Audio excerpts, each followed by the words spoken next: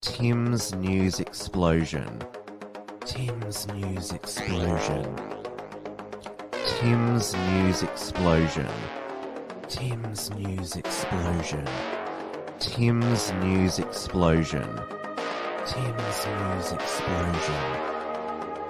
Tim's News Explosion. Tim's News Explosion.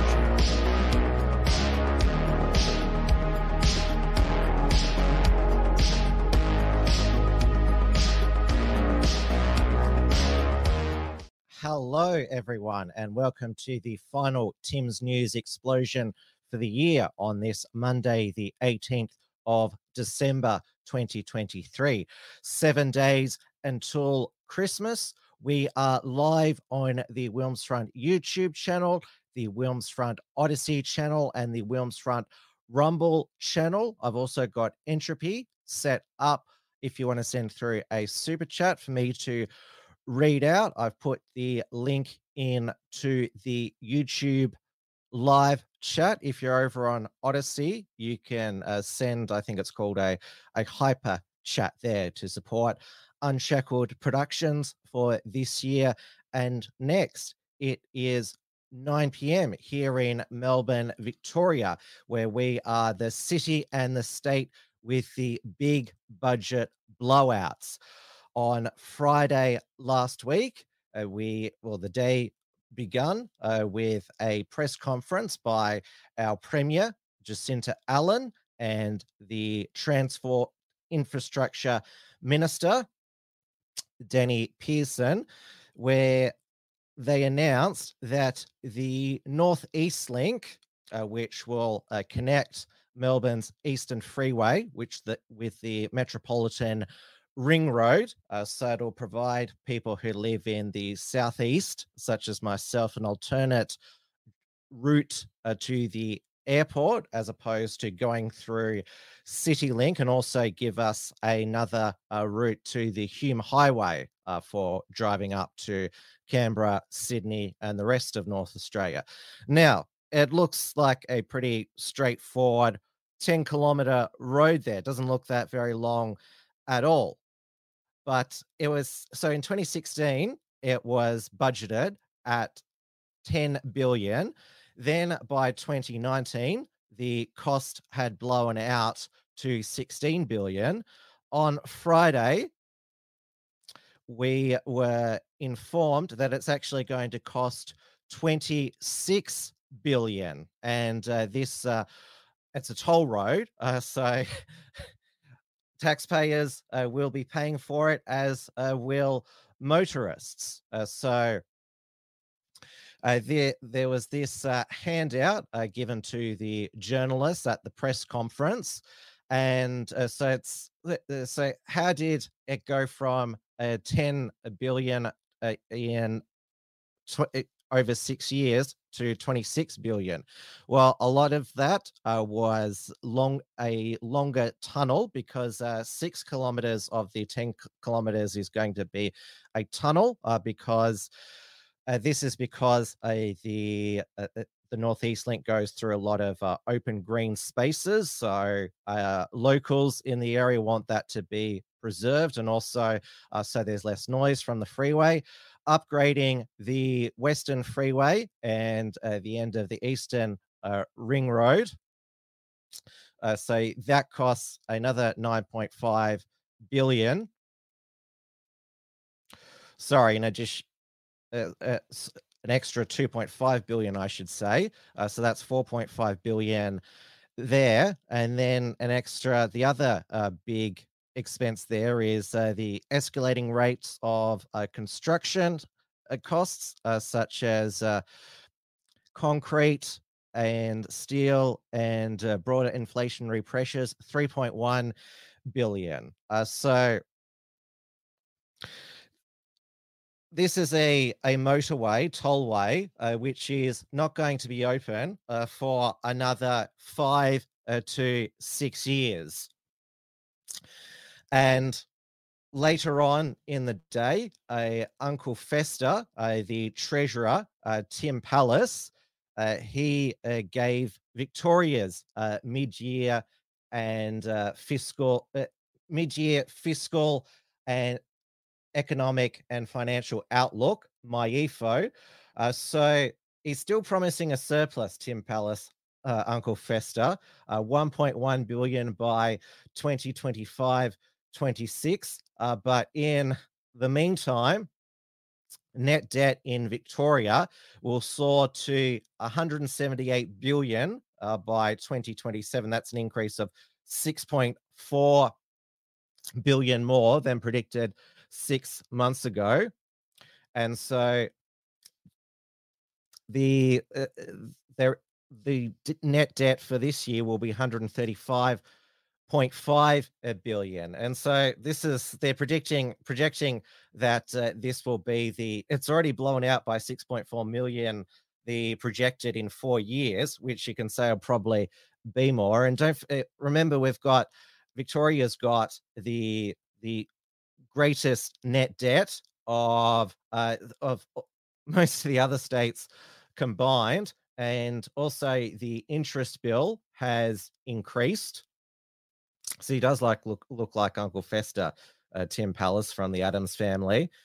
The interest payments have increased on the debt, so that is seeing the budget deteriorate even further.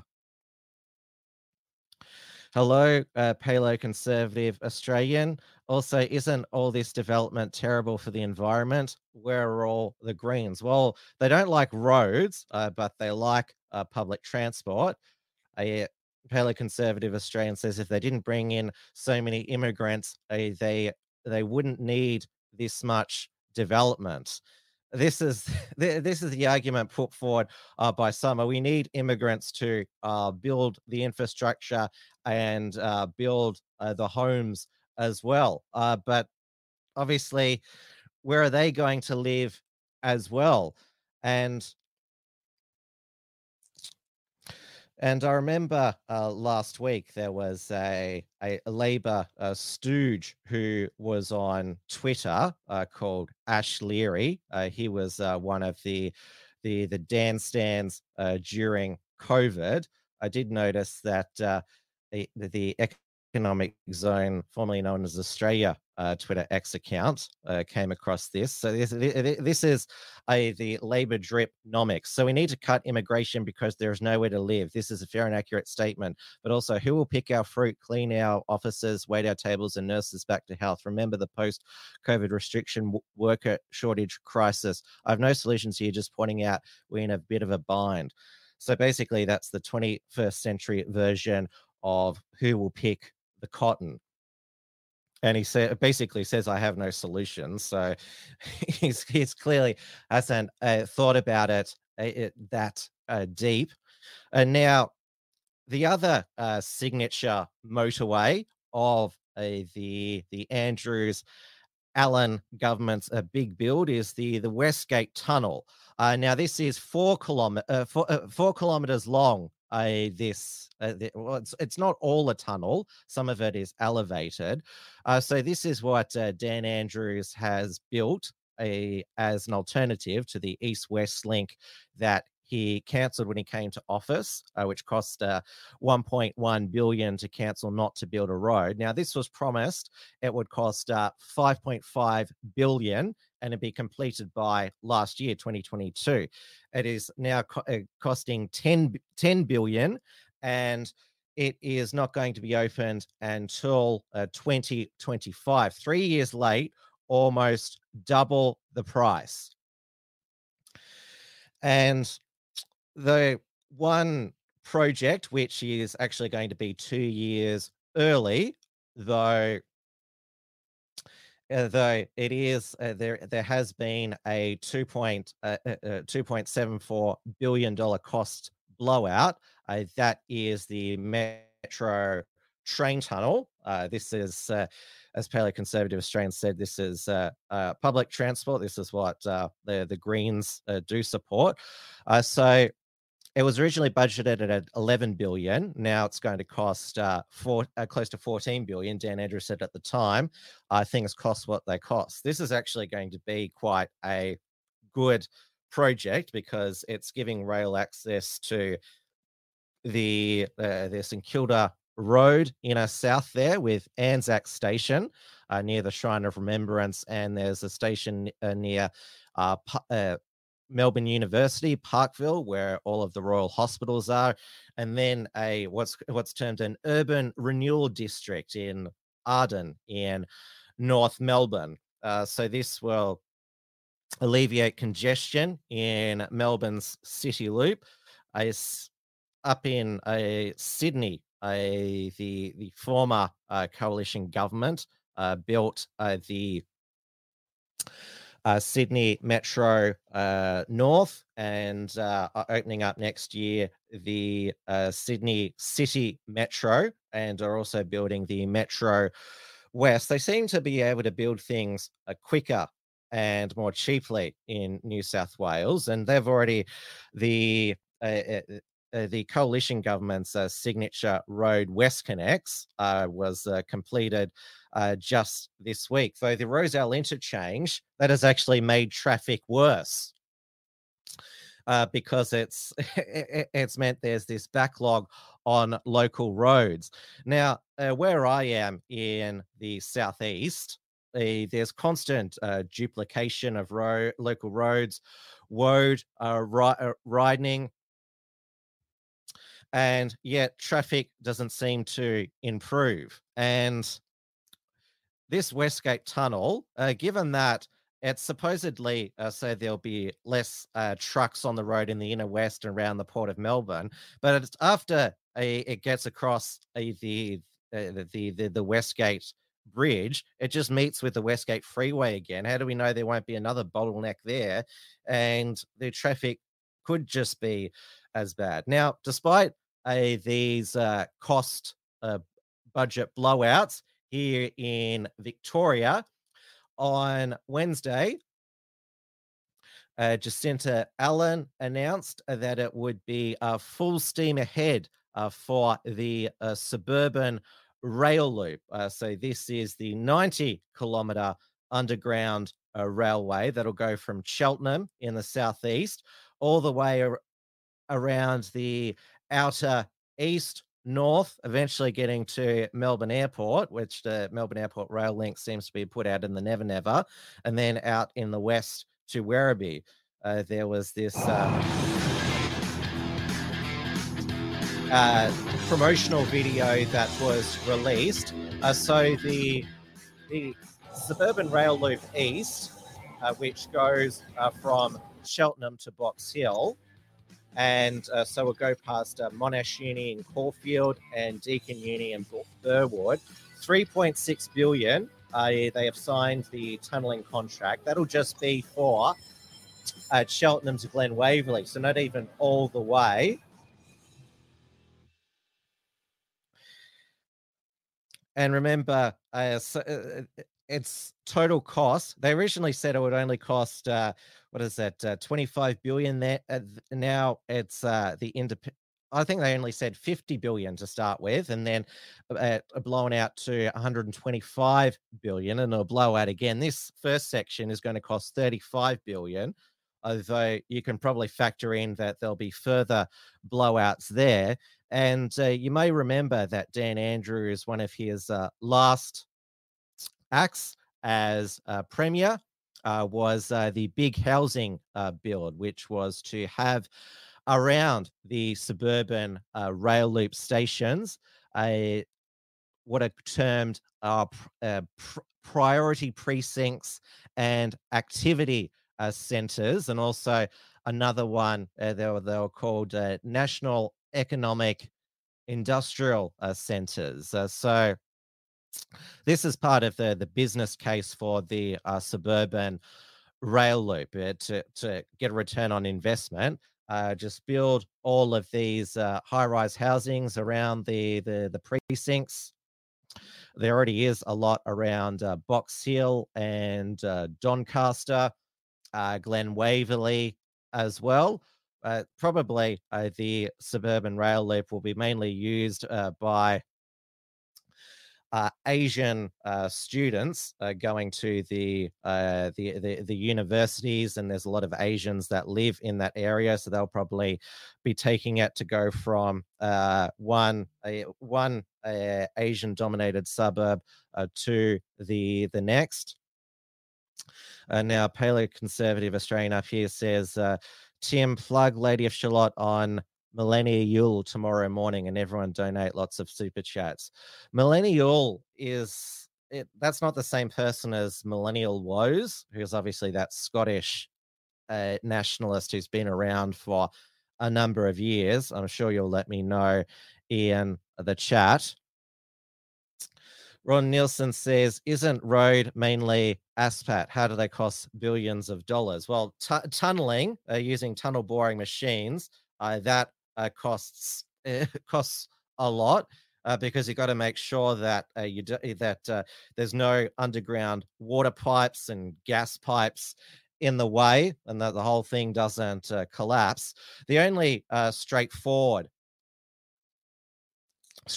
freeway that the Labor state government here has built is the Mordialloc Freeway, because there's been landslide for around about 30 years, and so it was relatively straightforward. So apparently that is Millennial Woes' new name, Millennial. So there you go. I think I asked him once to come on my Wilms Run interview show, but he said he was taking a break from streaming at that time.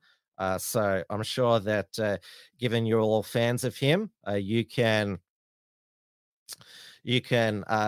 certainly lobby him to come on my stream, because I'll get to the UK report later in the show, but Scotland is, well, it's a socialist hellhole. We'll get to the socialist hellhole of Wales later on there.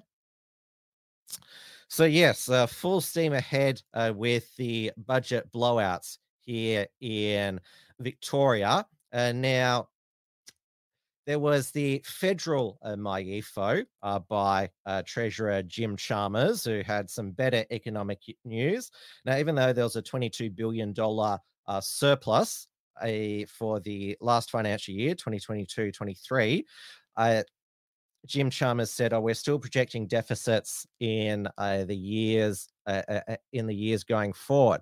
Well, I thought that Jim Chalmers was just lowering expectations because he worked for Wayne Swan, who promised a surplus which never happened. So he delivered some good news that the underlying deficit was just 1.1 billion for 2023. 24. A lot of that is due to the increased commodity prices, which a lot of Labor members hate, but it's filling the government coffers. And Jim Chalmers also said that he's found $10 billion in savings. So I think you can be pretty confident that on budget night in May 2024, Jim Chalmers will say, surprise. Now, obviously, the federal government is getting smashed in the polls because of cost of living pressures. And now they are resisting the populist route of spending the extra revenue on cost of living relief. Although that's unpopular because the average voter says, what have you done for me lately? They're doing the right thing, short-term pain for long-term gain. It's important to pay back the debt, and also spending all of this in the economy would just increase inflation and the possibility of further interest rate rises. Again, the reason why there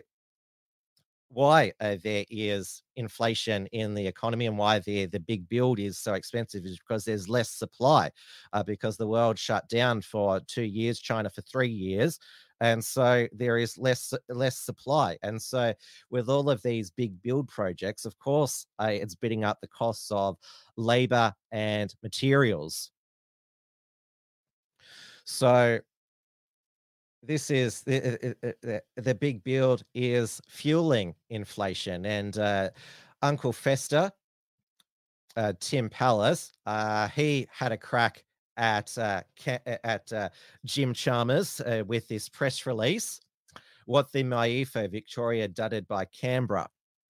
And now Catherine King, the infrastructure minister, is from Ballarat here in Victoria, announced that there were a number of infrastructure projects that would be canned, including the Geelong Fast Rail, though she gave the airport rail link the tick of approval.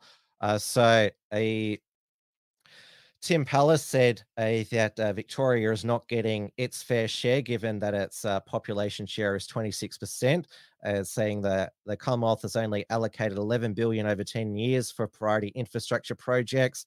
Out of this total investment, Victoria receives just $102 million, including $99 million for the Western Highway upgrade from Blowouts to stall duplication, and accuses them of ripping out critical services like healthcare, 1.5 billion, and Victoria receiving only 18.4 billion in TIE grants, down from 19.9 billion since the 2023-2024 budget.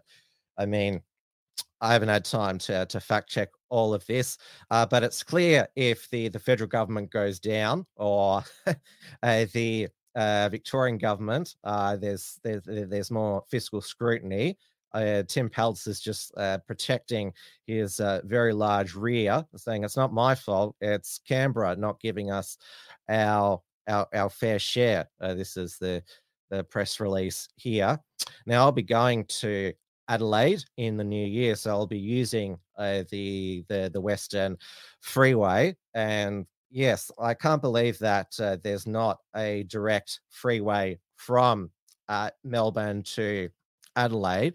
You still have to go through these small towns on the way, which they haven't built a freeway bypass for. You slow down to like 50, 60 kilometers. And I'm sure that these local small towns don't want all of the freight coming through their town there. I'll let you know what the travel is like to Adelaide there and back. It's one way to, at least you can travel to another state in Australia, and no longer are you a debt. You no longer owe the debt to the state government. Like, this is the thing about federation.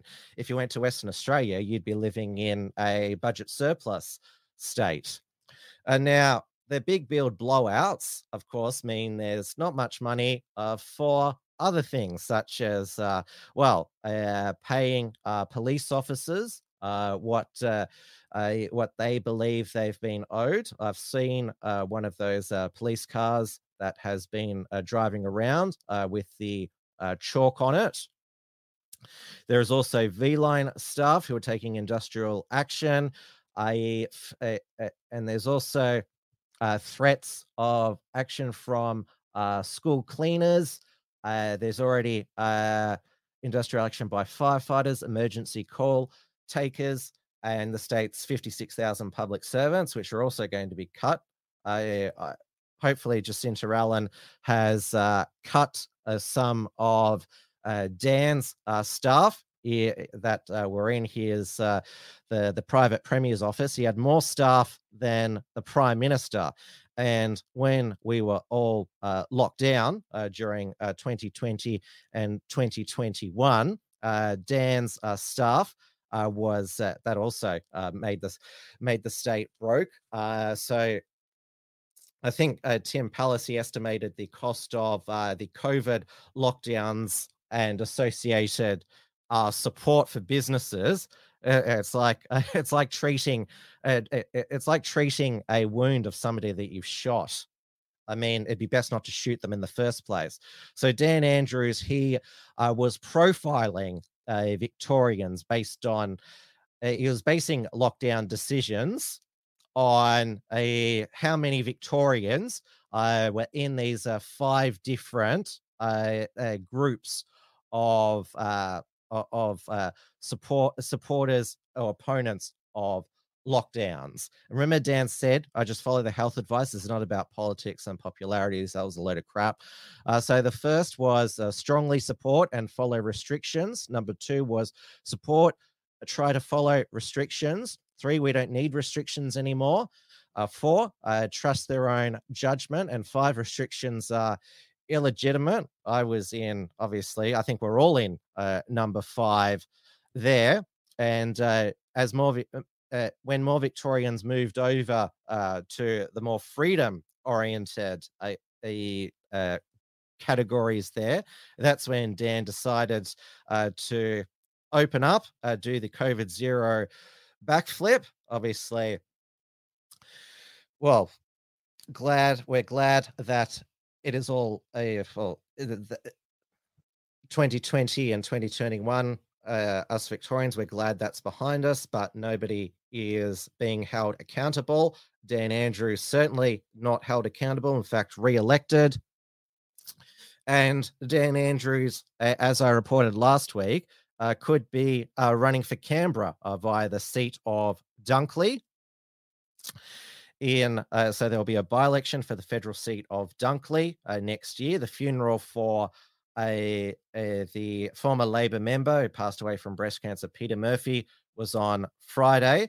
There is apparently a phone poll that is going around asking if they would vote for Dan Andrews for Dunkley. And there was another article from Crikey today, though Crikey has had a bad week after Cam Wilson published a article hinting through hired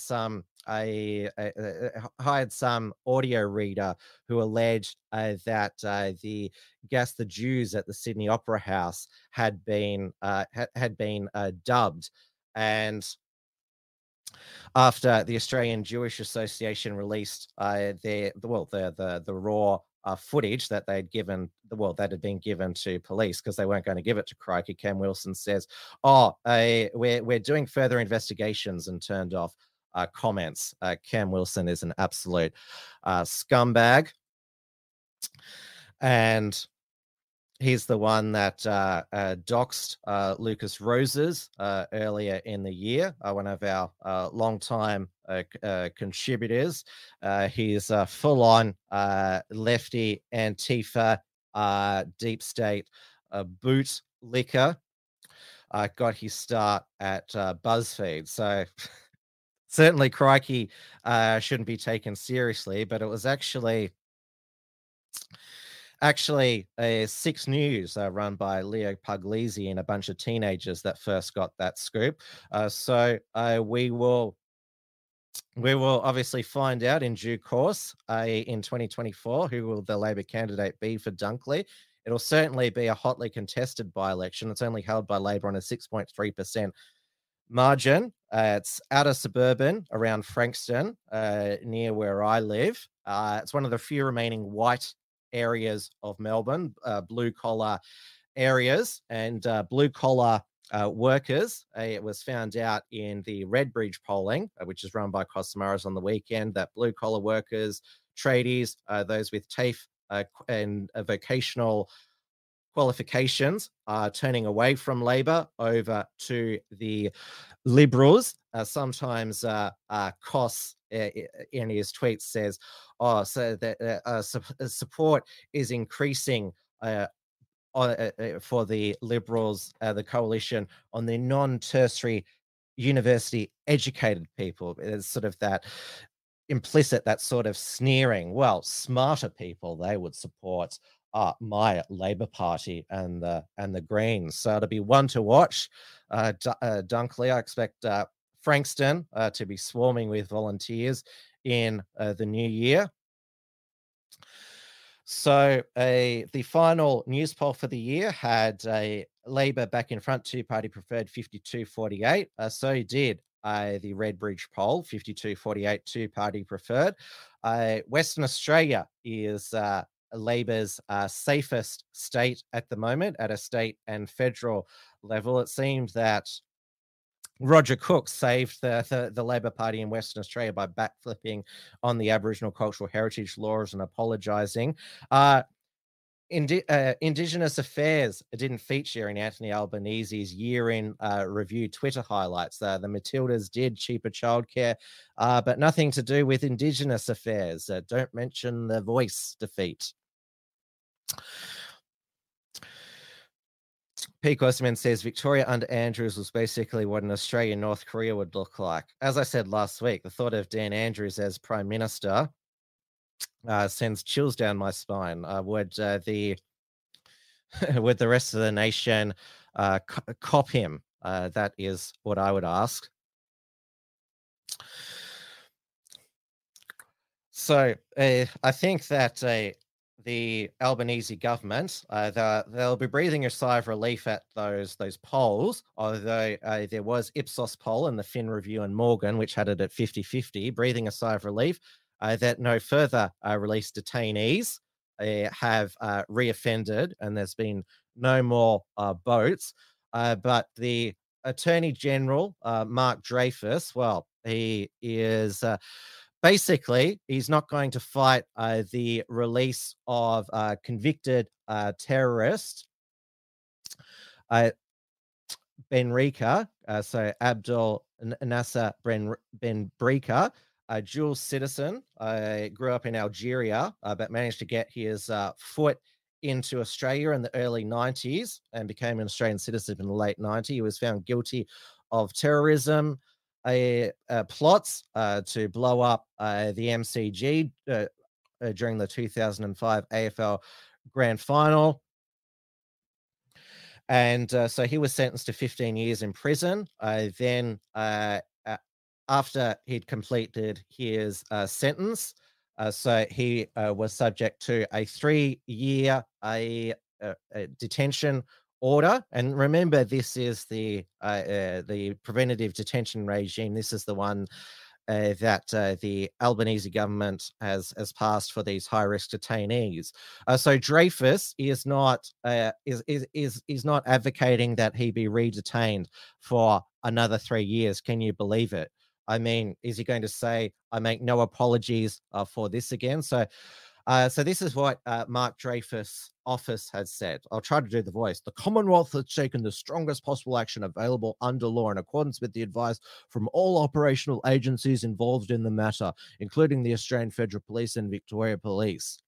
The Attorney General's application for an extended supervision order is in addition to the existing powers available to law enforcement and security agencies to ensure community safety. The Albanese government has confidence in the AFP and our security agencies to ensure community safety. Yeah, just like you ensured community safety, and that made sure that they're wearing ankle bracelets when they were released, those high-risk detainees. Now, Mark Dreyfus is Jewish. I mean, I'm sure he's aware of most of the Muslim Arab world's views on Israel, which a lot of it is direct anti-Semitism. So this again, why Jews like Mark Dreyfus, why are they pro letting out these dangerous people? And same with the Jews who advocate for open borders. I'll get to the shocking, heartbreaking developments in the Israel-Hamas war later in the show. But Dreyfus is in his late 60s. He should retire. He is absolute menace to this nation. Paleoconservative Australian said that Mark Dreyfus wants to give you 5 years in prison for the Roman salute. Well, that teenager in Canberra who was crash tackled by Victoria Police for doing the Roman salute when the National Socialist Network were marching on the 169 anniversary of the Eureka Stockade, they crash tackled this teenager who wasn't part of the group for doing a Roman salute. Now, thankfully, they did not decide to prosecute him. They've given him a warning, but I'm sure that he'll also be subject to re-education about how bad that horizontal hand movement that he did. Senator Slayer says double Romans are legal and based. I'm not sure about that. You'd have to look up the legislation. You can still the signs still say at the bus and tram stops, hail bus or hail tram. So I mean, how do you know how to raise your arm so it's not in the jailable offense zone? Now, just a reminder, if you want to send through a super chat on Entropy, I put the link in there again. Now, despite the overwhelming defeat of the Aboriginal voice at the referendum, and you can definitely, I think, confidently say that all of those who voted no are supportive of Australia Day, but some in our bureaucracy and some representatives of Australia still don't bloody get it. And former Rudd Gillard government cabinet minister Stephen Smith, who's now the High Commissioner in London, cancelled the hosting of the charity gala at Australia House, the embassy in London, citing sensitivities around the date. But he's changed his story now, citing the high costs of staging the gala as his reason for the decision, though Richard Marles, the acting Prime Minister, because Albanese was on holidays tasting some wine at the Margaret River in Western Australia. It's good to know that he was in the country for holidays. I mean, he's got to be on standby for natural disasters. And obviously we have Cyclone Jasper in far north Queensland. So we're now told by, it's clear that Richard Marles had a word to Stephen Smith and said there will be an Australia Day function in London at Australia House on Australia Day next year. No ifs, no buts.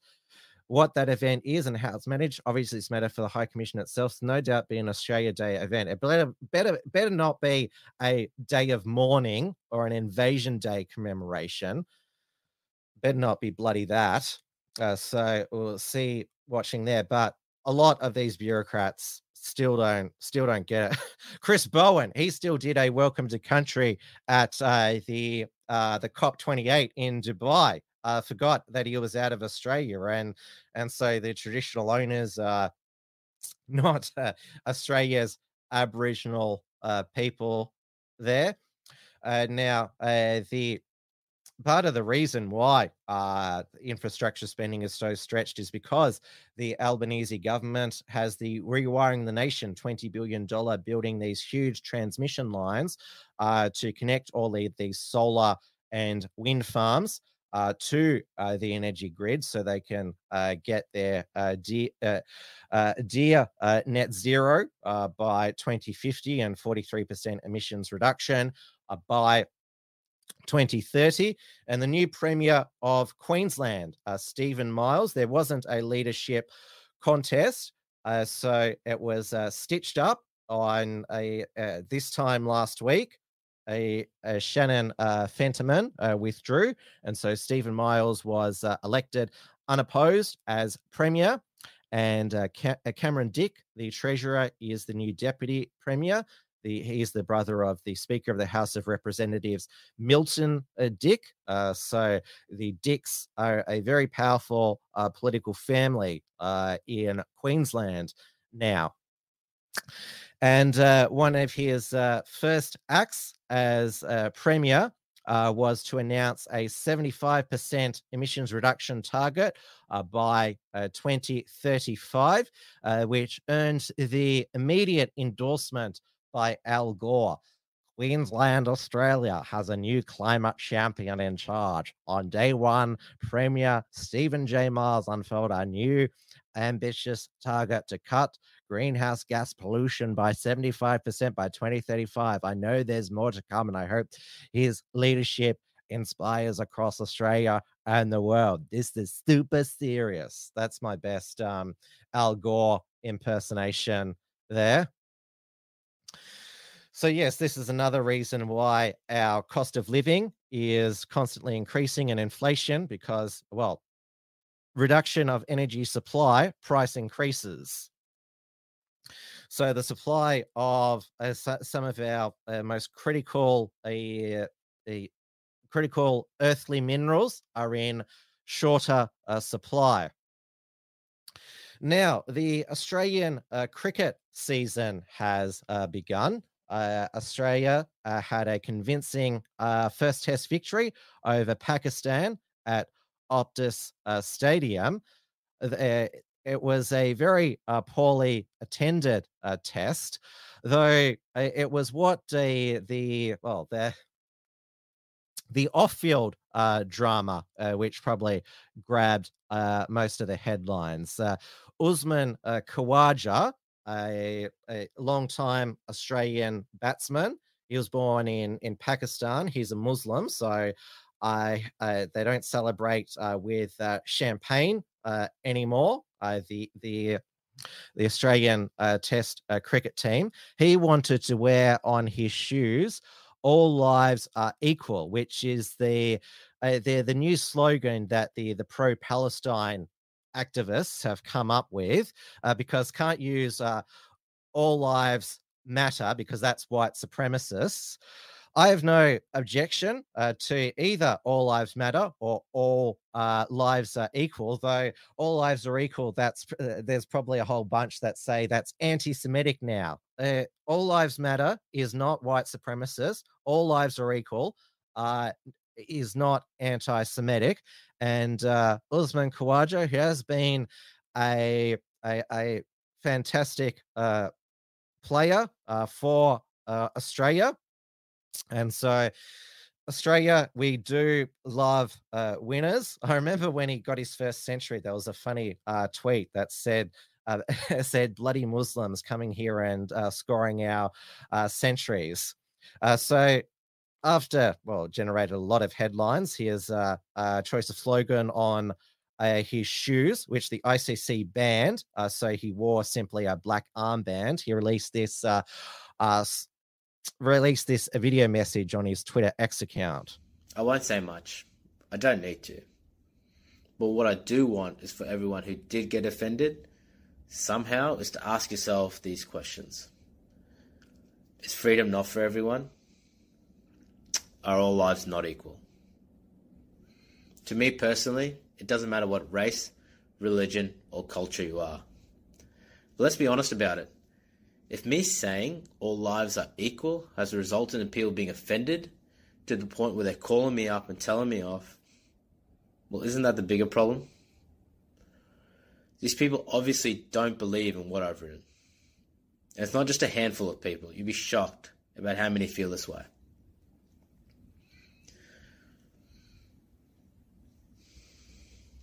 What I've written on my shoes isn't political. I'm not taking sides. Human life to me is equal. One Jewish life is equal to one Muslim life, is equal to one Hindu life, and so on. I'm just speaking up for those who don't have a voice. This is close to my heart. When I see thousands of innocent children dying without any repercussions or remorse, I imagine my two girls. What if this was them? No one chooses where they're born. And then I see the world turn their backs on them. My heart can't take it. I already feel my life wasn't equal to others when I was growing up. But luckily for me, I never lived in a world where that lack of inequality was life or death.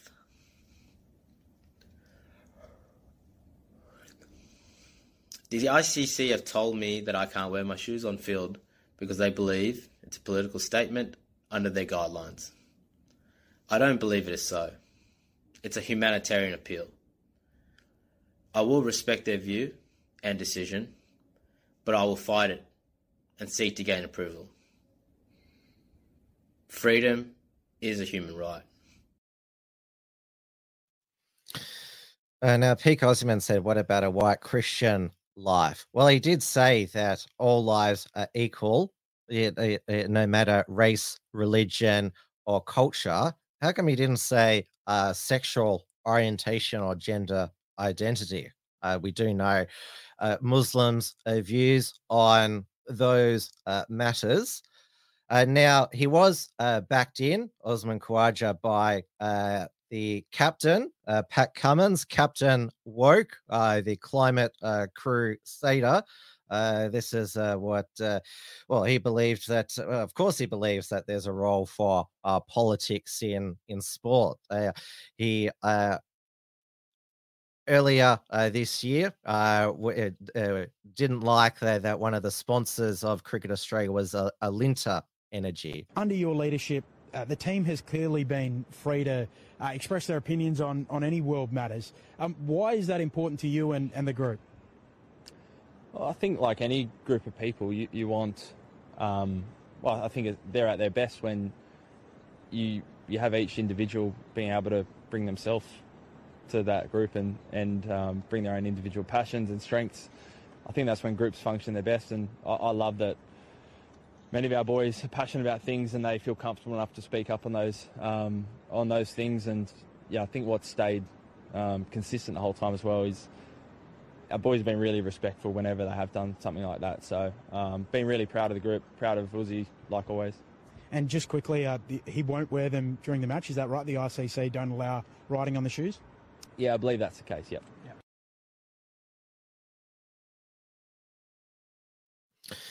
Now, on the final day of the test, 2 spectators were evicted for unfurling the banner, "All lives are equal. Freedom is a human right." I don't disagree with that statement, but obviously implicit in this new slogan is being pro-Palestine while standing with the Gaza civilians. Now, that's the same stadium where Dennis Hutz unfurled a White Lives Matter banner. And he was called a white supremacist by Network 10, which he sued, and they settled. And, Network 10, they are fighting another defamation suit. The Bruce Lehrman, the federal court, a defamation trial continues, suing Network 10 over the Brittany Higgins interview. And last week is being live streamed on the federal court's YouTube channel. We heard from the producer, Angus Llewellyn. He was the one in those recordings, which was aired on the Bruce Lehrman interview over on 7 News Spotlight. And he was a real douche. I came across as a real arrogant so-and-so during his cross-examination. And he basically, when he was asked about that, did you bother to check? Did you check these things? And he said, no, didn't need why would I need to check that? And then when Lisa Wilkinson took the stand, she's like, that's up for for my producer to sort out, to do the due diligence. So if Bruce Lehrman wins the defamation trial, it will be because of the ass that the producer made of himself on the stand during cross-examination. It's going right up until Christmas, this trial. Though I believe that because I just got some news alert on my phone. So the former chief of staff to Linda Reynolds, Fiona Brown, she has refuted key claims from Brittany Higgins in behind closed door evidence in court. So this hasn't been broadcast on YouTube. It's illegal to republish the live streams. They're put onto either unlisted or private. So Fiona Brown has refuted suggestions in court on Monday that Brittany Higgins cried hysterically to her during a meeting following the alleged rape in Parliament. So Justice Michael Lee allowed the YouTube live stream to be stopped. We haven't seen that. It's just I assume there were journalists still in the courtroom there.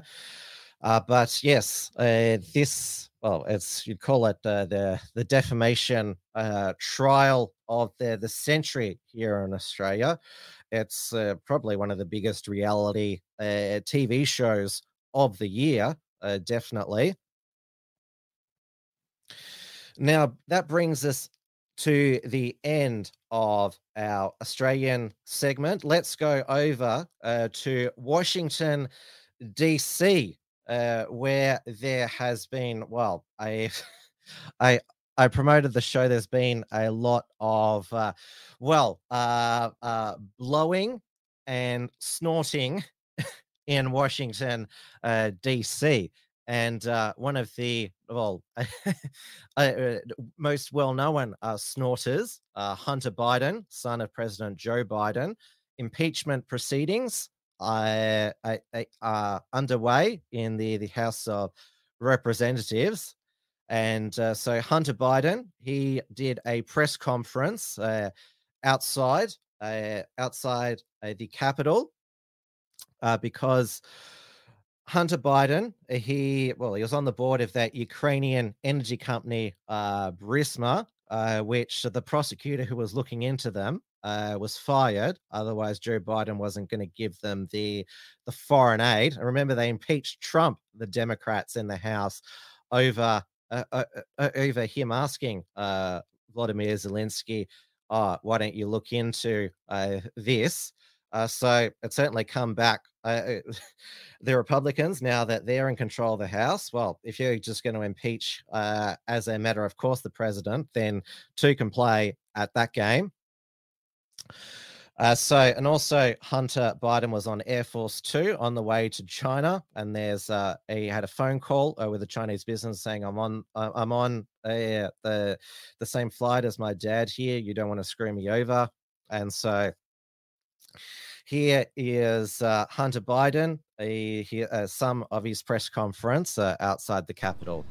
I'm here today to make sure that the House Committee's illegitimate investigations of my family do not proceed on distortions, manipulated evidence, and lies. And I'm here today to acknowledge that I've made mistakes in my life and wasted opportunities and privileges I was afforded. For that, I'm responsible. For that, I'm accountable. And for that, I'm making amends. But I'm also here today to correct how the MAGA right has portrayed me for their political purposes. I am first and foremost a son, a father, a brother, and a husband from a loving and supportive family. I'm proud to have earned degrees from Georgetown University and Yale Law School. I'm proud of my legal career and business career. I'm proud of my time serving on a dozen different boards of directors. And I'm proud of my efforts to forge global business relationships. For 6 years, MAGA Republicans, including members of the House committees who are in a closed-door session right now, have impugned my character, invaded my privacy, attacked my wife, my children, my family, and my friends. They have ridiculed my struggle with addiction. They belittled my recovery. and they have tried to dehumanize me, all to embarrass and damage my father, who has devoted his entire public life to service. For 6 years, I have been the target of the unrelenting Trump attack machine, shouting, "Where's Hunter?" Well, here's my answer. I am here. Let me. Now, Hunter Biden's stepmother, Jill Biden, so the First Lady always puts on Christmas decorations and a Christmas video. And Jill Biden posted on the First Lady's account this interpretive dance video to the Nutcracker. Now, this goes for 2.5 minutes. And so just tell me when you want me to stop, because this has to be seen to just make your jaw drop.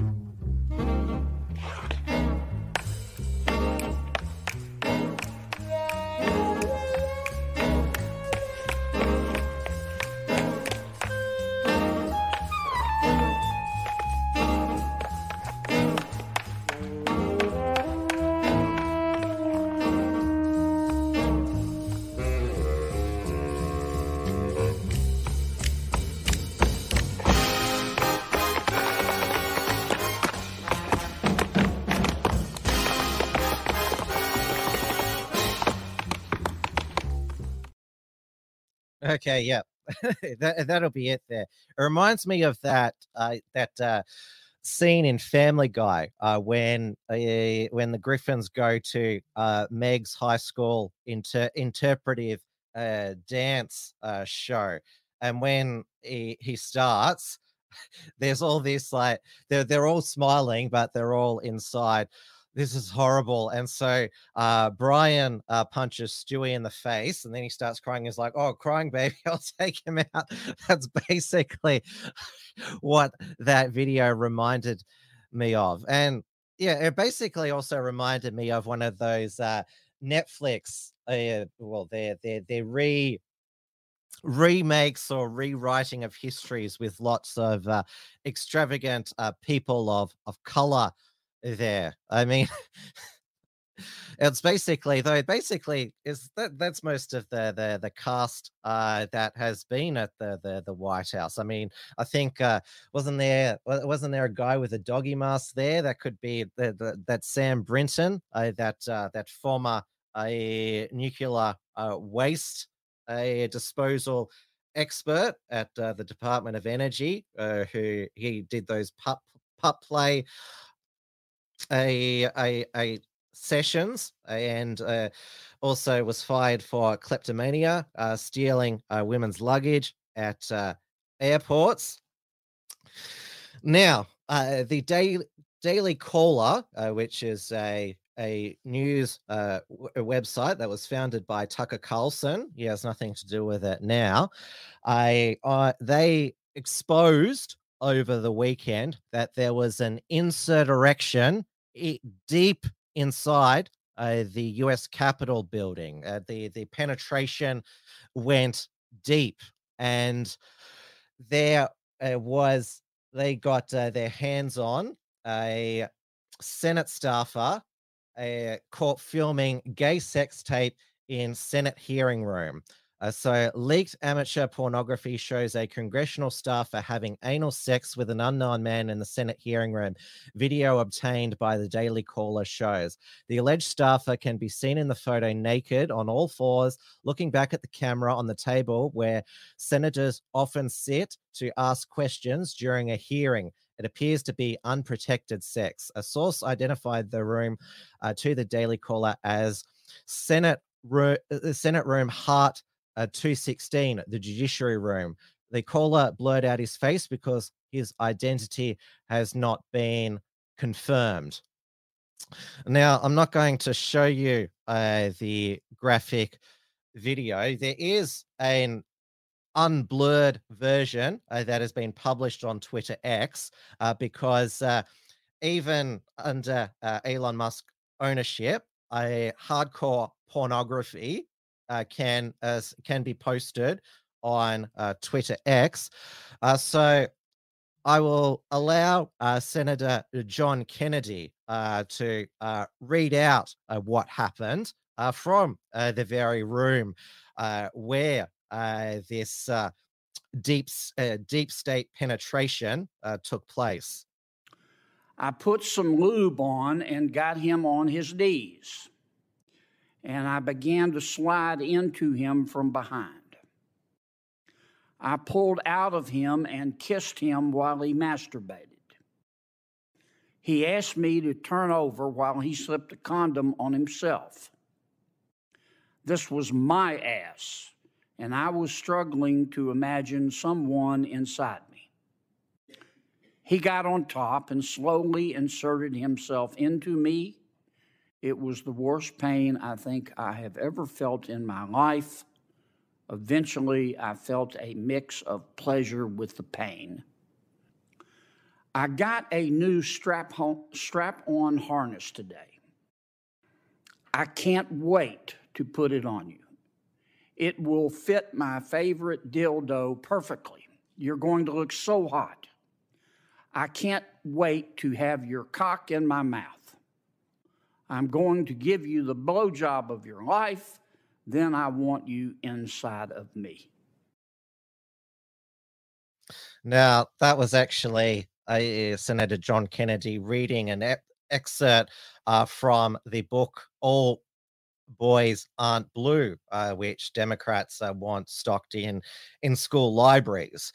And now, that was from earlier this year, and who could have foreseen that in that very chamber a similar type of graphic similar act to that was graphically described, although you can see in the unblurred video, which I only watched for research purposes, of course.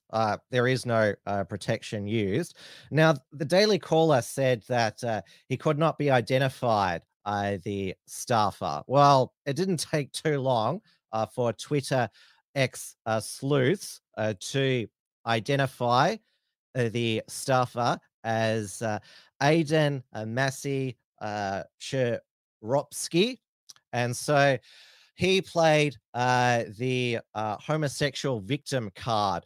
This is on a post on his LinkedIn. This has been a difficult time for me as I've been attacked for who I love to pursue a political agenda. While some of my actions in the past have shown poor judgment, I love my job and would never disrespect my workplace. Any attempts to characterize my actions otherwise are fabricated, and I'll be exploring what legal options are available to me in these matters. As for the accusations regarding Congressman Max Miller, I have never seen the congressman had no opportunity or cause to yell or confront him because he was accused of yelling out "Free Palestine" to Max Miller, who is a Jewish Republican member of Congress.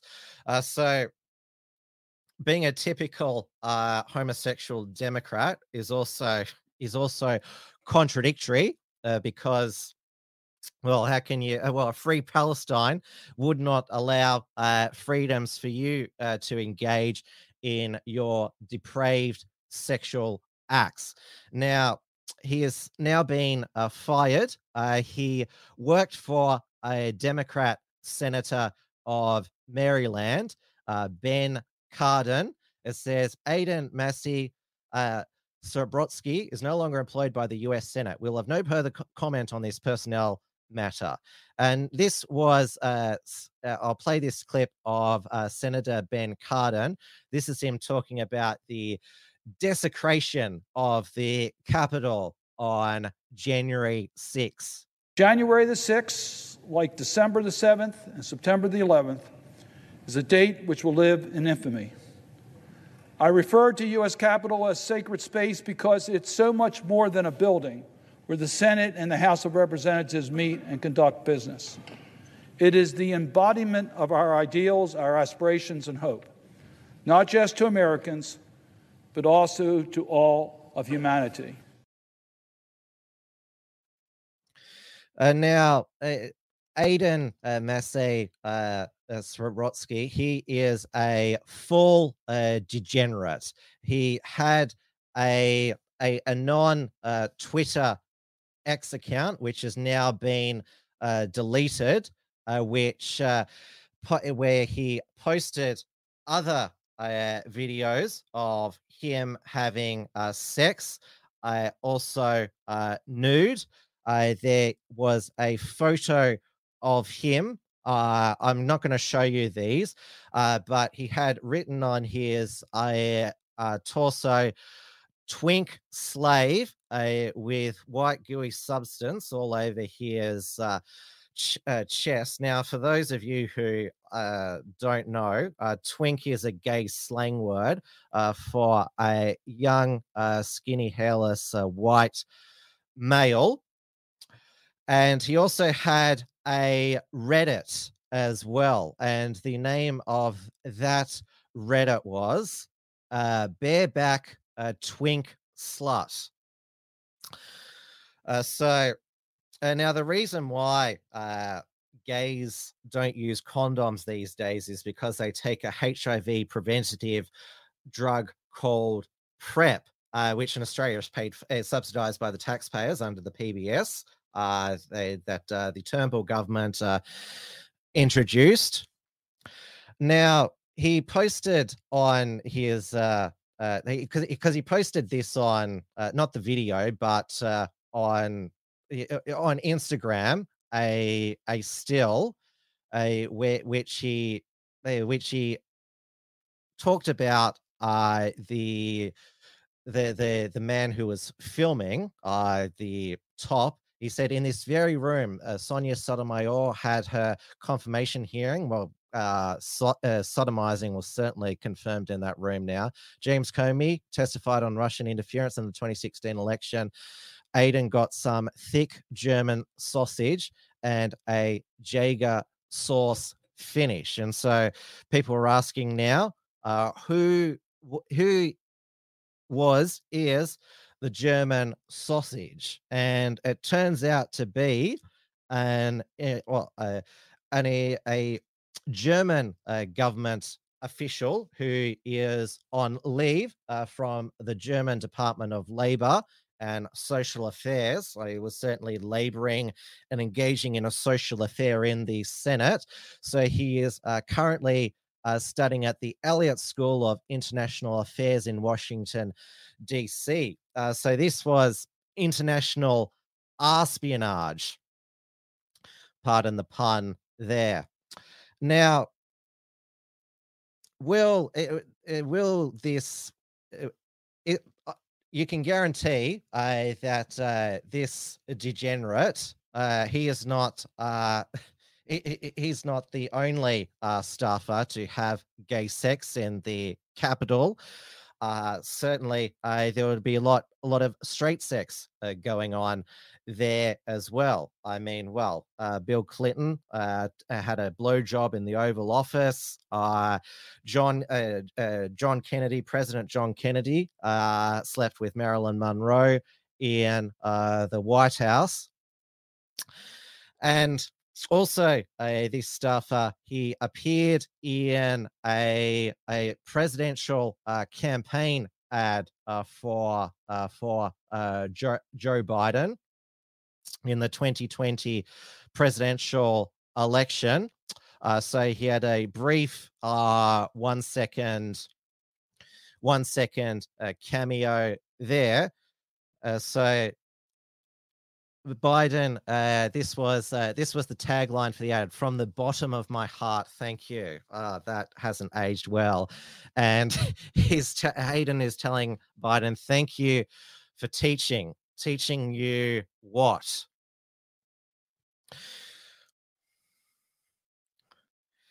Now, in Australia, after the Brittany Higgins story came out, I use that with inverted commas, Australia's own gay network of gay staffers, their lurid conduct was exposed.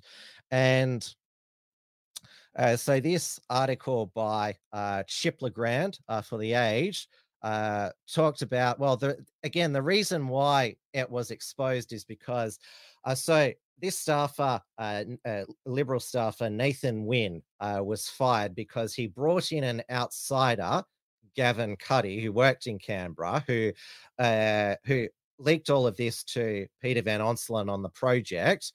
So Nathan Wynne was fired for masturbating on the desk of Liberal MP Nola Marino, who is the member for the seat of Forest in Western Australia. Now, the reason why he did this, Nathan Wynne, is because Nola Marino was opposed to same-sex marriage. So these gay staffers, they filmed and photographed themselves masturbating on the desks of MPs who are opposed to same-sex marriage. And back in 2012, when Corey Bernardi made his speech where he said, could bestiality be a future step after same-sex marriage? There was a bipartisan orgy in Corey Bernardi's office, and there was there's the parliamentary prayer room that has also been a location for orgies and sex. There's many getting down on their knees screaming, "Oh God!" And there was a former Liberal cabinet minister who has been accused of signing in a male prostitute into Parliament House. A male prostitute was in the federal parliament in 2017, signed in by an MP. He's known as the human Ken doll. He was even in a photo with Malcolm Turnbull. He is now the human Barbie doll. Decided to have plastic surgery transition to being a Barbie. And the MP wasn't revealed at the time. Now, in the prayer room, there could have been, well, some pine wood going on, or some brandishing, pardon the pun, because, well, Christopher Pyne and George Brandis, two Liberal cabinet ministers during the past 9 years, it was not such a secret, their gay double life, despite them both being married with children. Remember that Christopher Pyne, on the night that the same-sex marriage vote was revealed, he liked some gay porn on Twitter and claimed that he was hacked. Now, Bill Shorten, he was going to support investigation, but Anthony Albanese, Pyne's mate, said, "Oh, no, there will be no investigation." And Pyne said, "Oh, Joe, I just need to worry about changing passwords and that." That's what Turnbull said. There was an internal probe into the alleged Pyne Twitter hack, pardon the pun. I've told this story before. So the only way that Christopher Pyne's phone could have been hacked to like that gay porn on Twitter, because, as I mentioned, Twitter allows, still today, uncensored pornography of all depraved, fetish, really stuff that you would find really disgusting. So the internal probe found that the only way Christopher Pyne's Twitter could have been hacked if that somebody had taken the phone out of his pocket while he slept or something, known his passcode, then gone into his Twitter app, liked the gay porn, and then put it back in his pocket, locked the phone afterwards. That's the only way that it could have happened. So that there was no third-party hacking or anything like that. The only way that Christopher Pyne's phone would have been hacked is if somebody physically took it and opened it up. Now, going back to the US deep state penetration. Republicans, they will not want to press this hard because they've probably got gay staffers as well who have engaged in this conduct on Capitol Hill. And so the uni-party protection racket will kick in like it did in Australia. I mean, now the Gay Staffers Network and all the degenerate stuff that they did in Parliament, that's just all old news. We only know about Australia and the US is because there's been somebody either shameless or exhibitionist enough to post and share it. And so, yes, the Republicans obviously don't want all the skeletons or people in their closets, pardon the pun, to be exposed.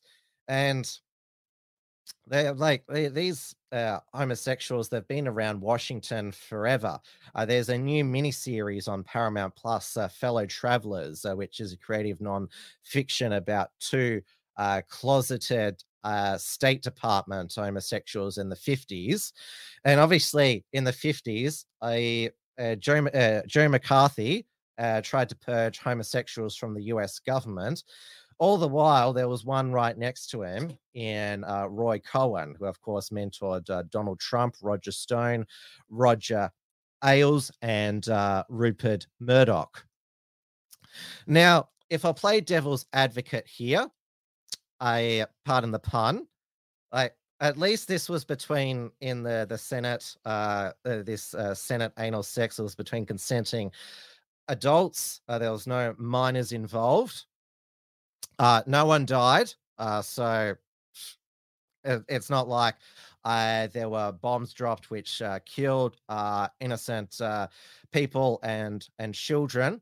And on Timcast, Tim Pool and Luke Rudowski said in the Senate, the American people get fucked over, screwed over every day. I mean, now we just have a visual representation of that. Although obviously a much more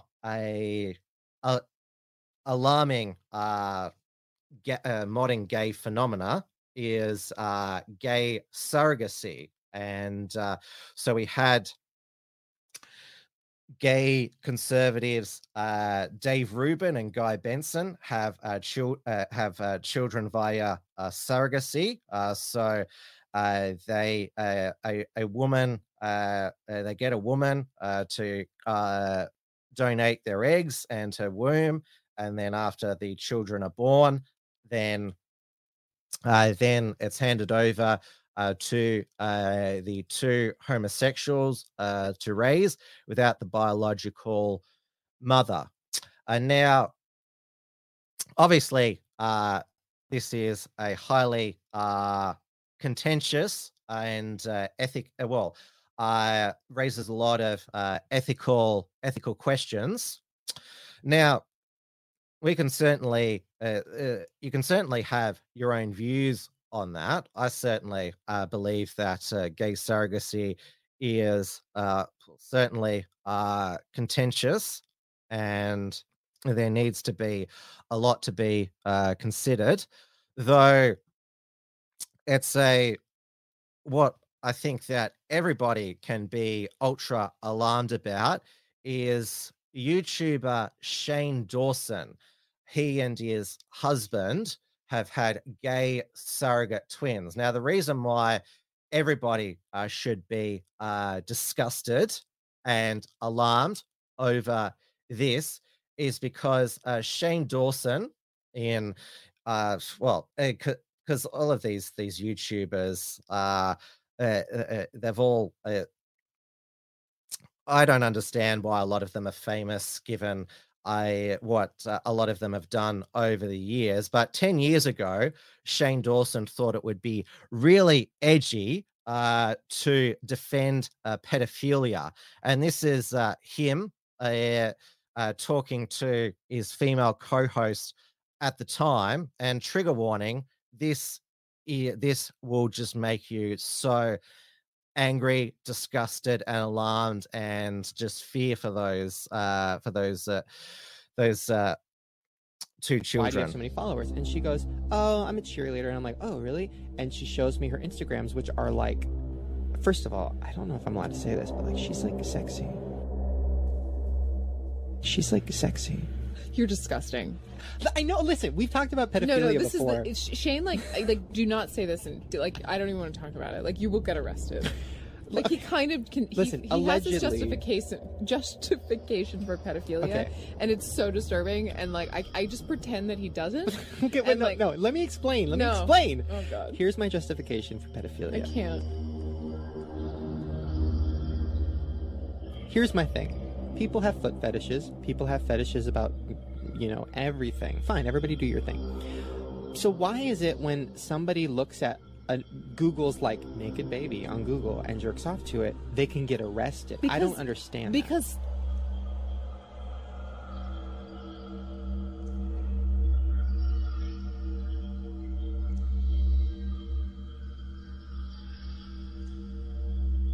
Here's the worst part of it. I actually went to Google and I'm like, I don't want to see. You could get arrested. I know, but I just wanted to see, like, okay, let me pretend like I'm a pedophile for a sec.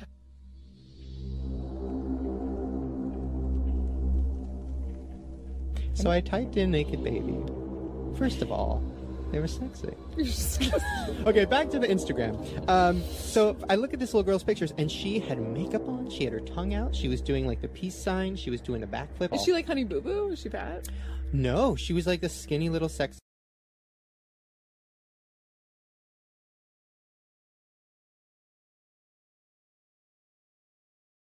Like, he thinks this is funny. He thinks this is edgy.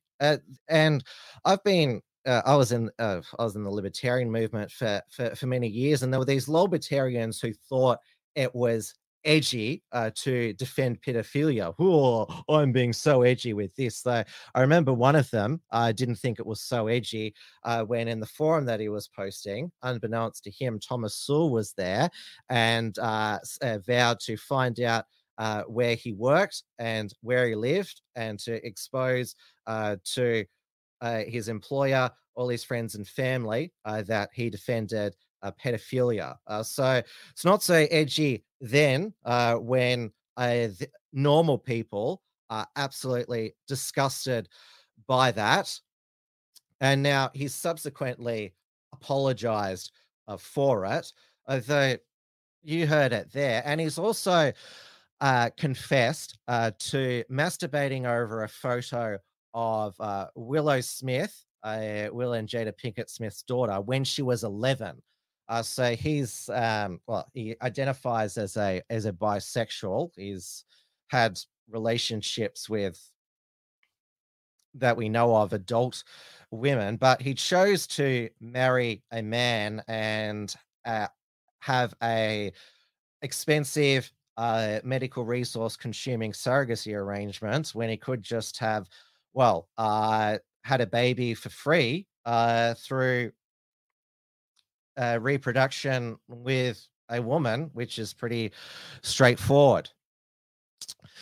Now, I saw that P. Cosman saying that this is the most disgusting Wilmsfront episode ever. This is what's going on in politics, in the YouTube world.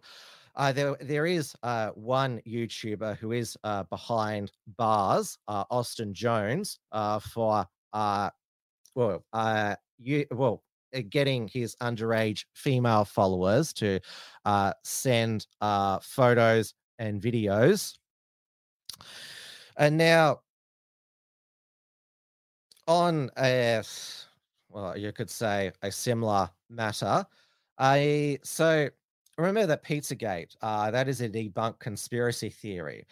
So they're one of the big like a sort of an eBay site in the US, Etsy. It was selling. There was accounts selling images of children eating pizza for tens of thousands of dollars. Now, who would buy a photo off a website for $10,000 of children eating pizza? But we know through the Pizzagate scandal, the Podesta emails, that pizza is a code word for child pornography. Now, remember, Pizzagate, it's a fake debunked conspiracy theory that the Podesta brothers were running a child sex trafficking operation out of Comet Ping Pong Pizza basement. They're going to claim we don't have a basement. And that image on my Instagram of my niece having her hands taped to the table, that was just an in joke. That was just that's nothing nefarious there taken out of context. And remember that the one of the reporters who debunked Pizzagate is now in prison for possession of child pornography, and said to another pedophile that raping a toddler was awesome. Absolute disgusting, depraved. According to USA Today, trying to claim Etsy to Pizzagate is a baseless conspiracy theory. So move along, people. There's nothing to see here. So the mainstream media that didn't report on Epstein for years and years, don't worry, they've debunked another baseless Pizzagate conspiracy theory. Now let's go over to the Israel-Gaza war. Now, the reason why the Netanyahu government has launched this war to destroy Hamas, remove them from power in Gaza, is because of the over 1,000 Israelis they murdered on the October 7th attack, and to get the hostages back, because there's still over 100 hostages back. Some were returned to Israel in a prisoner exchange. So Israel let out 3 Palestinian prisoners for every 1 Israeli hostage. So this is why Israel has launched this war, to avenge the deaths of those that Hamas murdered and to get the hostages back alive. Now, in Israel, there has been protests in the streets of Tel Aviv and other major cities after the Israeli Defense Force shot 3 hostages who had broken free in Gaza. They were shirtless, with one of them carrying a stick with a makeshift white flag, which is internationally recognized as surrender. And they were all shot. There was one IDF soldier who shot 2 of them because he claimed that the men were moving towards him and shouted "terrorists," killed 2 of them. And then another one was killed when he fled back into the building. And they also they shouted "help" in Hebrew. So they can't Israeli Defense Force ask questions later. They can't tell the difference between their own citizens and Arab Hamas fighters. They should be now back alive and well in Israel, and now they are being buried. But there are Western neocon Zionist accounts are saying, "Oh well, the IDF they admitted to this mistake. This is tragic. Shit happens. The goal. We shouldn't let this distract us." But like the people protesting in Israel, so are they anti-Semitic now because they don't want to just continue the war no matter the cost to because there's IDF soldiers dying as well. I mean, is Douglas Murray is he going to actually put himself on the front line, not just cosplay in a hat and vest? It seems that these because these Western neocon Zionists, they believe that this is a battle for civilization, Western civilization. Yet they're not in the front line. So, is it anti-Semitic for these Israelis to protest against the IDF killing their own?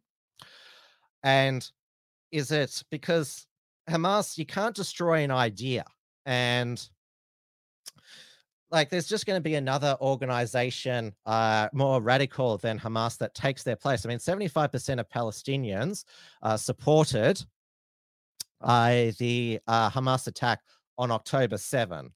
So there's not going to be some liberal Democratic Party that's going to emerge after Hamas is destroyed.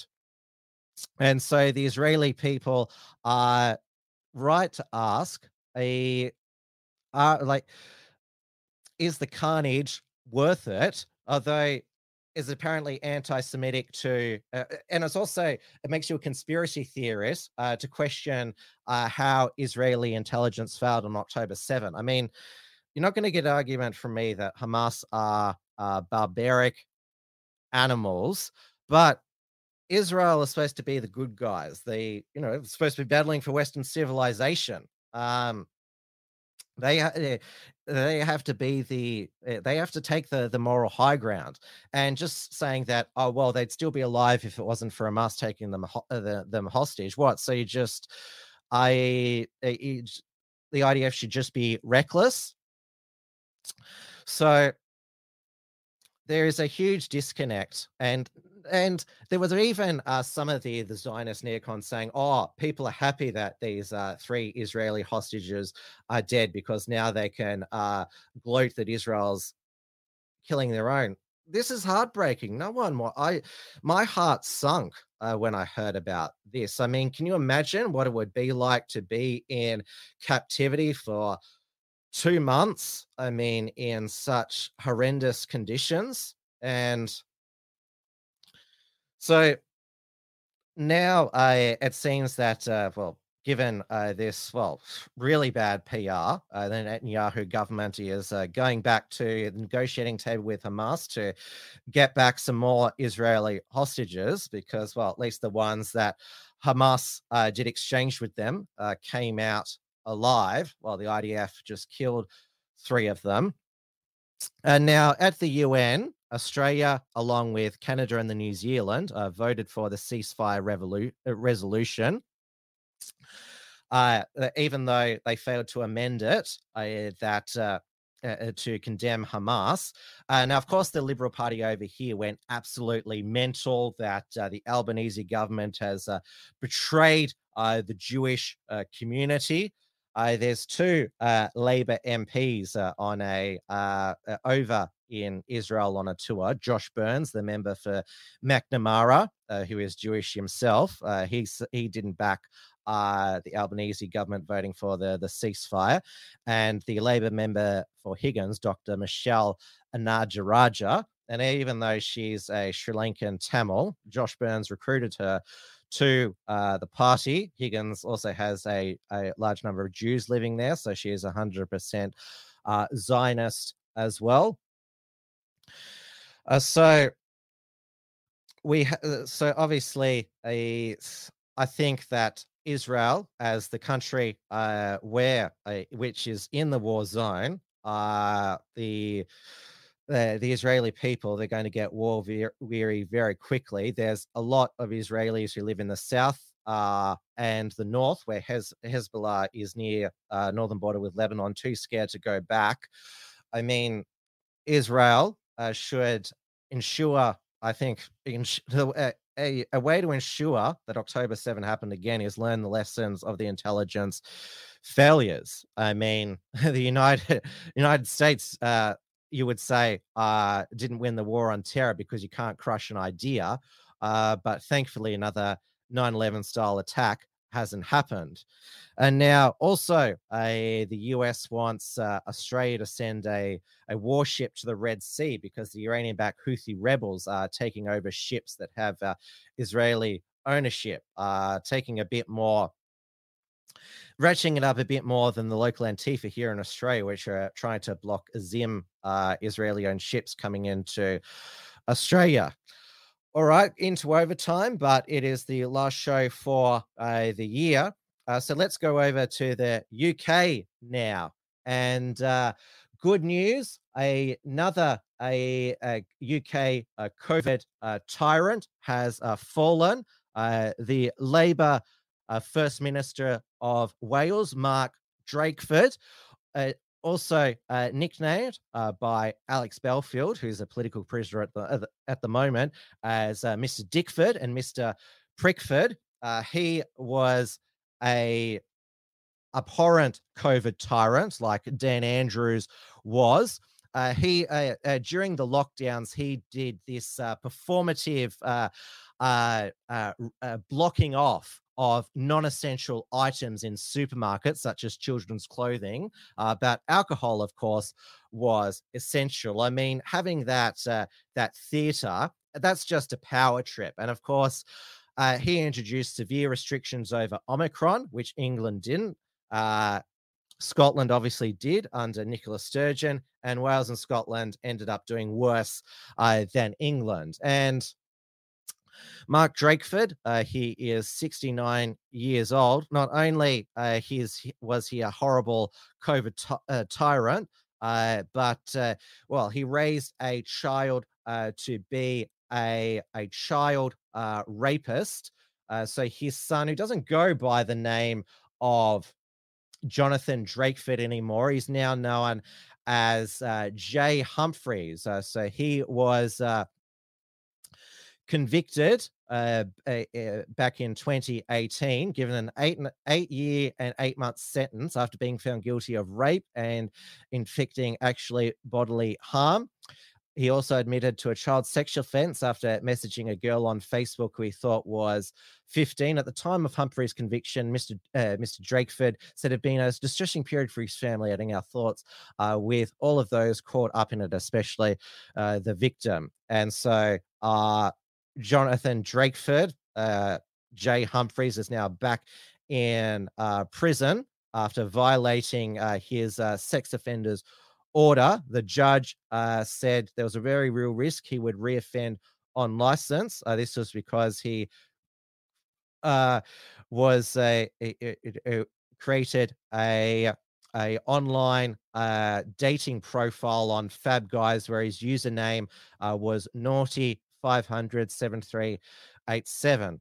Also, Drakeford, he was one of the leading pioneers of the low traffic neighborhoods, 20 miles per hour. So Wales is a one-party state. So Labour has been in power since the devolved government was introduced by Tony Blair. And now Drakeford, he will still be the First Minister of Wales until the Welsh Labour Party elects a successor. And mainland Britain could get the whole trifecta of being governed by non-Indigenous people. So the only declared candidate is Vaughan Gething, who was born in Zambia, who is the Health and Social Services Minister. So already have a Pakistani Muslim mayor in London, Sadiq Khan, the Prime Minister, Rishi Sunak, Indian Hindu, and the First Minister of Scotland, Hamza Yusuf, a Pakistani Muslim. Now, obviously, Rishi Sunak, he was born in the UK, but I'm talking about his ethnicity when I say Indian or Pakistani. Now, Vaughan Gething, he was born in Zambia. So, yes, but the Great Replacement, that's just a conspiracy theory. I mean, there's no way in the future Australia will have a Indian, Sri Lankan prime minister, or when I say Indian, Sri Lankan, of Indian, Sri Lankan ethnicity, because we know it's a bipartisan love affair that Liberal and Labor here in Australia have with India and its Prime Minister, Narendra Modi. Now, Prince Harry, he had a victory in his defamation case against the Daily Mirror for phone hacking and invasion of privacy, was awarded £140,600. Now, the editor of the Daily Mirror for 10 years was none other than Piers Morgan. And he was sacked in 2004 for publishing fake photos of British soldiers abusing Iraqi prisoners. And so he has just recovered from COVID. He blamed that he didn't get his last booster as the reason that he got COVID. But even though Piers Morgan, he's not in the best of shape. I mean, he has like about 50 chins. It's quite incredible, the amount of chins on his face. And also, there was an horrendous paparazzi snap of him shirtless in Antigua during 2020 when he was calling others COVID-idiots. He came out of his home for a press conference denying that he had ever done phone hacking, and even though he was there at the time, had no idea where a story of Prince Harry came from one of his reporters. Cases, including Prince Harry's claim against Mirror Group newspapers, where I was an editor until 2004. The judgment finds there is just one article relating to the Prince, published in the Daily Mirror during my entire 9-year tenure as editor, that he thinks may have involved some unlawful information gathering. To be clear, I had then, and still have, zero knowledge of how that particular story was gathered. All his other claims against the Daily Mirror under my editorship were rejected. With regard to the judge's other references to me in his judgment, I also want to reiterate, as I've consistently said for many years now, I've never hacked a phone or told anybody else to hack a phone, and nobody has produced any actual evidence to prove that I did. I wasn't called as a witness, and it's important for people to know this, by either side in the case, nor was I asked to provide any statement. I would have very happily agreed to do either or both of those things had I been asked. Nor did I have a single conversation with any of the Mirror Group lawyers throughout the entire legal process. So I wasn't able to respond to the many false allegations that were spewed about me in court by old foes of mine with an axe to grind, most of which inexplicably were not even challenged in my absence by the Mirror Group counsel. But I note the judge appears to have believed the evidence of Omid Scobie, who lied about me in his new book, and he lied about me in court, and the whole world now knows him to be a deluded fantasist. And he believed the evidence of Alistair Campbell, another proven liar who spun this country into an illegal war. Finally, I want to say this. Prince Harry's outrage at media intrusion into the private lives of the royal family is only matched by his own ruthless, greedy, and hypocritical enthusiasm for doing it himself. He talked today about the appalling behaviour of the press. But this is a guy who's repeatedly trashed his family in public for hundreds of millions of dollars, even as two of its most senior and respected members were dying, his grandparents. It's hard to imagine, frankly, more appalling behaviour than that. As for him saying this is a good day for truth, the Duke has been repeatedly exposed in recent years as someone who wouldn't know the truth if it slapped him around his California tanned face. He had all that written down just in case he forgot that insult to Prince Harry. And Lady Charlotte says, morbidly obese Morgan, as Alex Belfield called him. Poor Alex. As he had excellent nicknames for people, that's probably why in part he's in jail. He called Jacinta Ardern Jacinta hard on and had a Jacinta Ardern face mask. Pete Gosman says he looks like Uncle Vernon from Harry Potter. Well, Uncle Vernon, the actor, did have a early death because he was so overweight. Now, staying in the UK, in the Premier League, the game Bournemouth versus Luton Town had to be abandoned after the Luton captain, Tom Lockyer, had a on-field cardiac arrest. Thankfully, he is okay and recovering in hospital. Now, I did see a fact check a while back on Twitter X, which claimed that there has been no increase this decade in the amount of cardiac arrests in sports stars than in previous years. So that's apparently just a conspiracy theory that there's more players having on-field cardiac arrests. Now, international news. So Javier Milei, he is already to work. He has he is busy repealing business regulations and repairing his massive chainsaw spending cuts. But the Latin socialist mobs, the Argentinian division, they are getting ready to mass protest, and so the Argentinian security services are getting the water cannons ready because, well, these. If you think that the socialist Antifa here and the West, I mean, how did they get so radical and violent? Well, they learned from Latin America. That was the first socialist continent to almost all be exclusively a socialist hellhole, beginning with Venezuela. The Hugo Chavez successor, his name's just slipped me. Nicolas Maduro. He is annexing a region in Ghana because there is oil there. Of course, when socialists run out of money, they just plunder the next available nation there.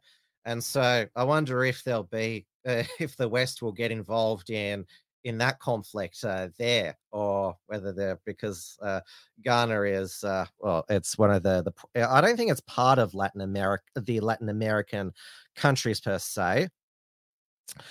I don't think there'll be some sort of Ukrainian style aid to Ghana.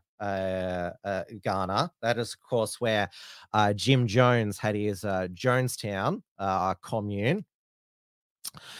And now, because of the Israel-Hamas war, Vladimir Zelensky is well, he's not the golden boy anymore. Though, don't worry, they're still trying to sneak in funding for Ukraine through Congress. This time in the National Defense Authorization Act, that also reauthorized Pfizer spying as well.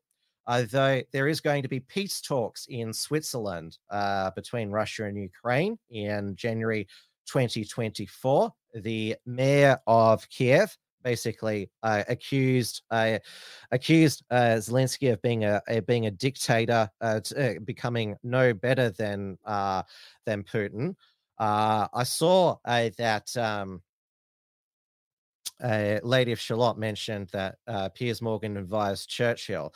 Zelensky, of course, has the Churchill complex, that they believe that they can defeat the enemy, obliterate it completely, like Hitler did like Churchill did to Hitler and Nazi Germany. Although I've just been watching on Netflix World War II from the front lines, a new doco series, and that doesn't gloss over Churchill's bombing of German civilians in Hamburg, which was a war crime. The Allies, of course, bombed Dresden to pieces as well.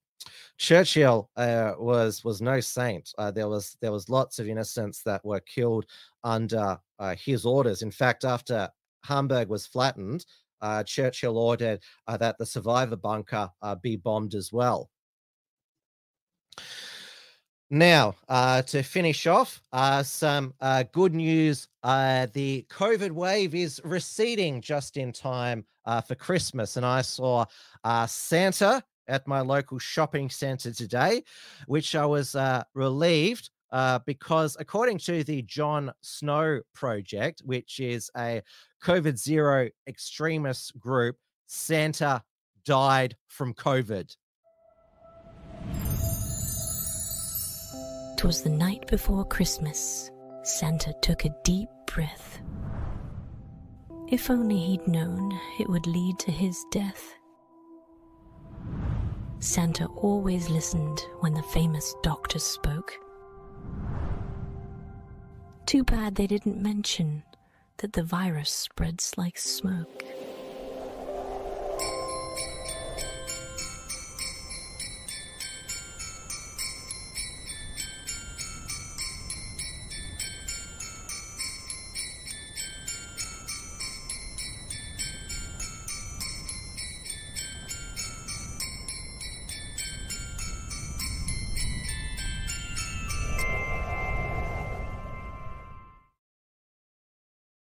Never mind that the Cochrane review of masks found that they couldn't find any evidence that they work to prevent the spread of respiratory viruses. Even the N95 mask, they certainly didn't work on school children. That was just straight child abuse. And even clean indoor air doesn't make a difference as well. But people like the Jon Snow Project and other COVID zero extremists still push masks and these HEPA air purifiers. Now, this Jon Snow Project, they first became first went viral with this video where apparently us humans, we don't breathe out carbon dioxide. We breathe out some toxic, hideous green gas. Right now, a deadly virus is in the air. It spreads like smoke when we talk. It spreads when we cough, when we sing. Even breathing quietly is enough to spread it. And just like smoke, the virus hangs around for hours, but it takes just seconds to breathe enough to get infected. Don't breathe it in. Wear a respirator whenever you're sharing air. Not one of those leaky surgical masks. Use a proper one, rated at least N95 or FFP2. This will stop you getting sick. Don't breathe it in. Open windows, get the virus out, and get fresh air in. Wear a respirator, get fresh air. Don't breathe in. Apparently, breathing is also bad for the climate environment as well. I mean, we're polluting the atmosphere, causing climate change, global warming because of our CO2 in the atmosphere. Now, there is, even though cases are going down, a new variant we've all got to be terrified of is JN1. It's a subvariant of the Purola variant, which of course is slang for cock penis. There's probably been enough penis talk in this show. So this is the worst variant yet until the next variant. They'll freak us out about 6 months later. Though nobody's paying attention. Though I do wish safety to the people of far north Queensland who are currently under their homes and lives are under threat from Cyclone Jasper. And so Bob Catter, he said that the people of North Queensland have been abandoned. I mean, there was a crocodile that was swimming in the flood water but thankfully it was recaptured. Bob Catter should be up there on a chopper with his rifle on Croc Patrol, because we know that Bob Catter, it's up there in far north Queensland, the crocodiles, they tear someone apart every 3 months in North Queensland there. Now, thank you everybody for watching Tim's News Explosion, Wilmsfront, the theorists, and our voice, a New Zealand election trade Tasman talk special. Thank you so much for your support throughout 2023. It's final show for the year. So Merry Christmas, not make merry, like the city of Stottingham and in Melbourne have said, or merry everything, like Werribee Shopping Plaza did. Merry Christmas, and also Happy New Year, though that could soon be white supremacy, because, we're not inclusive. That there's also Lunar New Year, Chinese New Year, Vietnamese New Year, Jewish New Year, all of these others. We should just get rid of the calendar. It's too oppressive, white oppression. The calendar there. So New Year is out as well. So I'll be taking at least 2 weeks off. So I will most likely be back on January the 8th of 2024, Monday, same time, same channels. There are going to be changes to the Unshackled in 2024. We have basically maxed out the storage space on the Unshackled.net. It's going to be too expensive to upkeep that server. So the Unshackled blog, our written articles, and where we publish show notes, that'll be moved to a Substack that I'm setting up for the Unshackled. I'll provide the link to you when it is ready, because Substack is free, and it's nobody has been deplatformed from it yet. Not even Joel Davis. He's just set one up. So has there's another up and coming nationalist who is making a name for himself, John Lawson of the National Observer. He's also started a podcast called The Backbench Drivers. So you should always support young up and coming nationalist bloggers and vloggers. Absolutely, paleoconservative Australian. Anyone can write for our Substack. More than willing to take on contributors, and this will allow me to redistribute Unshackled investment. So I do want to invest in more studio equipment so I can bring you better quality productions, because it's been a bit of a hash at the end of the year with my video capture card not working and just using inbuilt MacBook camera. And also we are still going to be doing, and it will still be on the Unshackled.net, the annual Unshackler Awards. So this is 10 awards with 10 nominees each, and the winner is announced on Australia Day. So Damien Ferry, our senior editor, has been with the Unshackled with the beginning. We'll begin posting them shortly.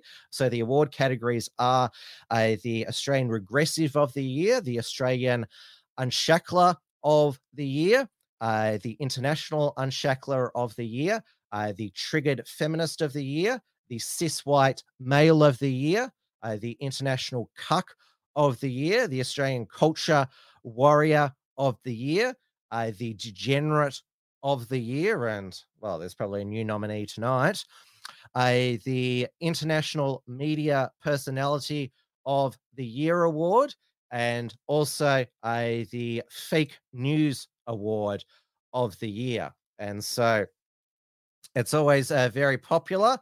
So I'll be posting. Remember the Unshackled. We're on Telegram. We are on Twitter X. Also thinking of part of the reallocation of resource and investment, investing in Twitter X, or it's not called Twitter Blue anymore, X Premium. Also, a Gab. We still plod along there. We're still on Facebook, though Facebook continues to shadow ban us. I won't tell you who's in which category. Sometimes, because we only have one person per category, so we don't allow people to be in multiple categories. So some years there are some who've been in one category have been moved to others. In my view, the Australian Regressive is the most prestigious Unshackler award for those who are regressive. So thank you once again for your company for 2023. What a year. The fight back, the turning of the tide has begun. It's been a pretty good year. Us Victorians no longer governed by Dan Andrews. That is good within itself. And hopefully I will catch up with a lot of you. Many of you are based here in Melbourne in the new year. As I said, I'll be in Adelaide for a week in the new year. So if you're from Adelaide, please hit me up, because always lovely to meet fellow fans of the Unshackled as well. So goodbye for Christmas and the new year, and I will see you. 2024 is going to be big. US, UK elections, possibly an Australian election as well. London mayoral election as well. We're going to be doing live streams for that as well. So good night, everybody, and signing off. Tim's News Explosion. Tim's News Explosion. Tim's News Explosion. Tim's News Explosion. Tim's News Explosion. Tim's News Explosion. Tim's News Explosion. Tim's